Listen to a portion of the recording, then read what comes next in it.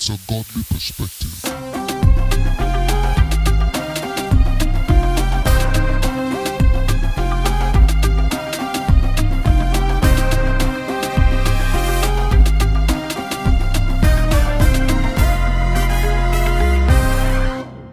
Hello, hello, hello. Welcome to The Godly Perspective, where we equip saints to walk in godly relationships. My name is Rosalind Ononeze. I am one of three wonderful, amazing, fantastic women who are coming at you today with a podcast on friendship. We're going to have a series of podcasts over the next month, so it's going to be differently based. And this particular month, we're going to be talking about friendship, and we all have different things to say about friendship. Questions that we often get revolve around things like how to make friends, how to maintain relationships. And one of the things that I want us to look at today is actually friendship according to Jesus' model. Because one of the things that we see in Jesus' life is even though he was God, he chose not to do life alone. He accomplished his purpose with people. And even God himself dwells in community. He dwells in the Godhead Trinity. He is not alone. And so that speaks volumes to us. I mean, even thinking back to the beginning in the Garden of Eden, the first negatory state, or I should say, the first negative statement that we hear is God saying that it is not good for man to be alone. So clearly, as human beings, we are not called to walk alone. We're actually called to walk in community. And we see how friends are meant to help us, push us towards the things that God has called us to do. And we influence each other. We even read in the Bible how when you choose bad company, your friends can actually influence you to do evil and wickedness.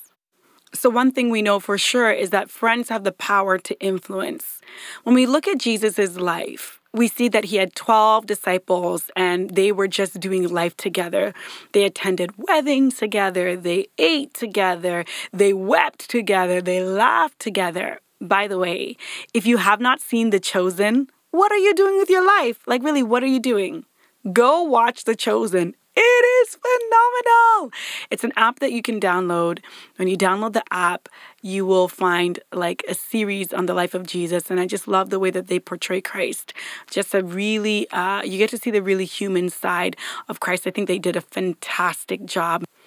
Anyway, back to Jesus and his 12 disciples. So my point was that they did a lot of things together. They did life together. To me, that also speaks to the fact that in our friendships, in order for us to do life with people, there is something that's required. There's a requirement of, should I call it vulnerability? I allow you into my space. You allow me into yours. You see me for who I am. I see you for who you are, and I accept you. And I want the best for you. And so even in my acceptance of you, I want to see growth. I want to see change. Jesus said in John 15:15, there was almost seemed to be like this shift, from the master to friends. And he says to his disciples that I no longer call you servants because a servant does not know what about his master's business. But instead, I have called you friends. For everything I have learned from my Father, I have made known to you. So Jesus was talking to his disciples when he made these statements. He was changing the relationship between teacher and student, or sage on the stage and learner. And now the rabbi was calling his students his friends. So like I was explaining before, there is a level of vulnerability that comes with walking and doing life with people. And Jesus was making it known to them that, hey, I'm welcoming you into my space. Come and see the things that the Father has planned for me and that I'm walking through. I want you to watch me do this. And that speaks to friends that are what I like to call the outer court friends. These are friends that you may hang out with at church. You might see them, at work, or maybe you go to the gym together, or you're doing life together and you are enjoying each other's company. You laugh, you talk. Sometimes you even cry together, maybe because, you're living experiences, and these experiences, are shared experiences. And what happens when you share these experiences is that you begin to experience a deeper level of intimacy. And this intimacy, it allows you to experience depth in relationship. I'm sure we've all had experiences where we meet people and everything just feels so superficial. It's like, hi, how are you? Hi, I'm good. You're good, I'm good. You're good, I'm good. And there's no depth. There's no, and obviously I'm even saying this, I'm aware that depth happens over time. You obviously can't meet someone for the first time and just be like, this is me, and let it all hang out. No, please don't do that. That's not wisdom. That's not what I'm saying. What I am saying, though, is that after some time of walking with an individual, it is expected that okay, I know something a bit about you. Those games that people play at bridal showers or baby showers, where it's like, how well do you know the bride? How well do you know the mother-to-be, and sometimes to my shock, I get there and realize wow, I don't know you as well as I thought I did. But, just my whole point in saying this is that the expectation is that when you walk with someone for some time and they begin to allow you in and you begin to allow them in, that there's a closeness that happens in that process. So that's what I like to call outer court friends, the friends that you're doing life with.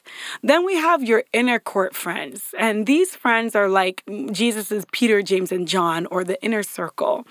So we read about 3 instances in the Bible where Jesus actually takes these 3 aside and he's talking to them and he's sharing experiences with them that he didn't share with the 12, and what that says to me is that you have to be prepared that when you are moving people into your inner circle, into the inner courts, if you will, if you want to use that analogy, be prepared for the fact that not everybody can handle your vulnerability.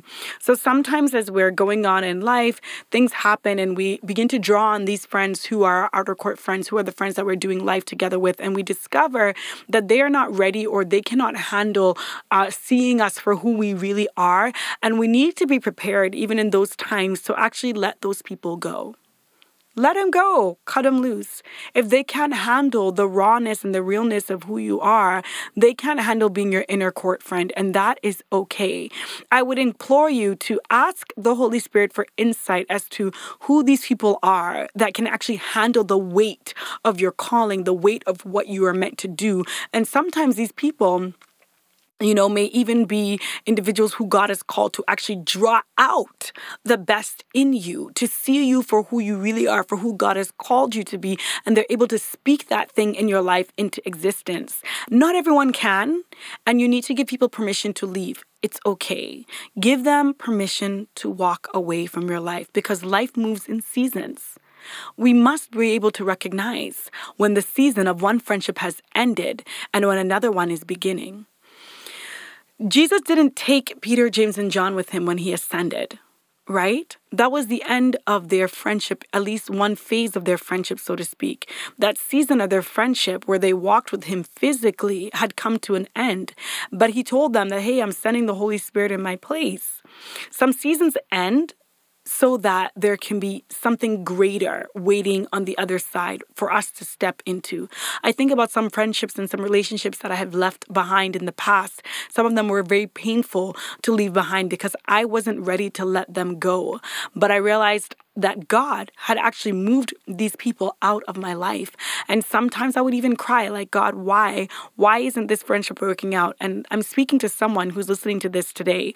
You're wondering why it's not working out. You've tried and you've tried and you've tried, and the friendship just seems to be cutting you deeper every time. Sometimes that's a signal from God that, hey, it's time to let this person go.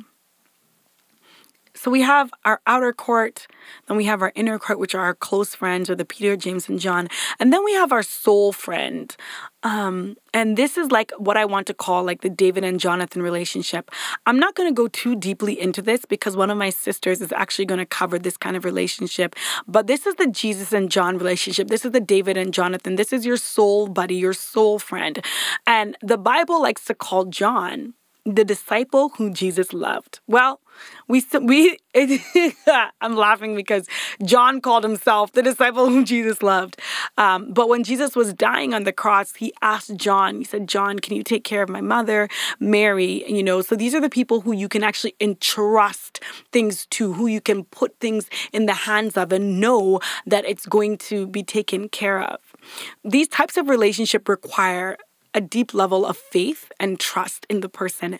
You need to know in the back of your head that this person has your best interest at heart always. They're not thinking of themselves. They're not putting themselves first. They're not thinking about the ways that they can look good. They're always thinking about you and actually willing to lay down their life. Like Jesus said, no greater man than he who is willing to lay down his life for his friends. That is the greatest kind of love. And so when you're looking for someone who could potentially, you're praying and crying out to the Lord, like, Lord, I need a best friend. I need someone who's my bosom buddy. I need someone who I can trust with all my heart. These are some of the characteristics that you want to look for. Someone who is self-sacrificing, someone who is willing to get up in the middle of the night and come in to help you when you're in dire need. Someone who's actually willing to look in your face and tell you the truth about who you are. Someone who's willing to call out the plans of God over you. It just reminds me about why it's so important that you find friendships with people who are going and running at the same speed, or at least going in the same direction that you're going. Again, I want to reiterate the high level of vulnerability. This person, whoever, your soul friend, as I call them, this person has seen the real you, and they will work hard with the Holy Spirit to cover your nakedness, but in front of others where it doesn't need to be exposed. But they will also look at you and say, hey, like I just mentioned, I see this and this and that, and these things need to be changed so that you can actually get to the place where God wants you to be. So I hope this was super helpful for you. It's a really quick, I just wanted to come at you with the things that I believe I have picked from scripture regarding Jesus and how he lived his life with his relationships. And obviously, my sisters are going to be talking about how the relationship with God, walking with God, becoming a friend of God is important. And my other sister is going to talk to you also about the David and Jonathan relationship. So look forward to those podcasts. Also, we do have a few things coming up. We do have an Instagram live session coming up on lust and pornography. So if you would love to come and be part of that, it's going to be on October the 3rd. And if you would like more details, you can definitely go on our Instagram handle where we are at godlyperspective.ministry. Again, that's godlyperspective.ministry. You can also follow us on Facebook and you'll find our name under the Godly Perspective. You can also email us with any questions or anything, concerns, or anything that you would like us to join with you in prayer for. We definitely would love to hear from you. You can email us at askus.gp@gmail.com. Again, that's askus.gp@gmail.com. Again, my name is Rosalind Ononeze, and I am so thrilled that you stopped by to hear our podcast today. God bless you. Bye. It's a godly perspective.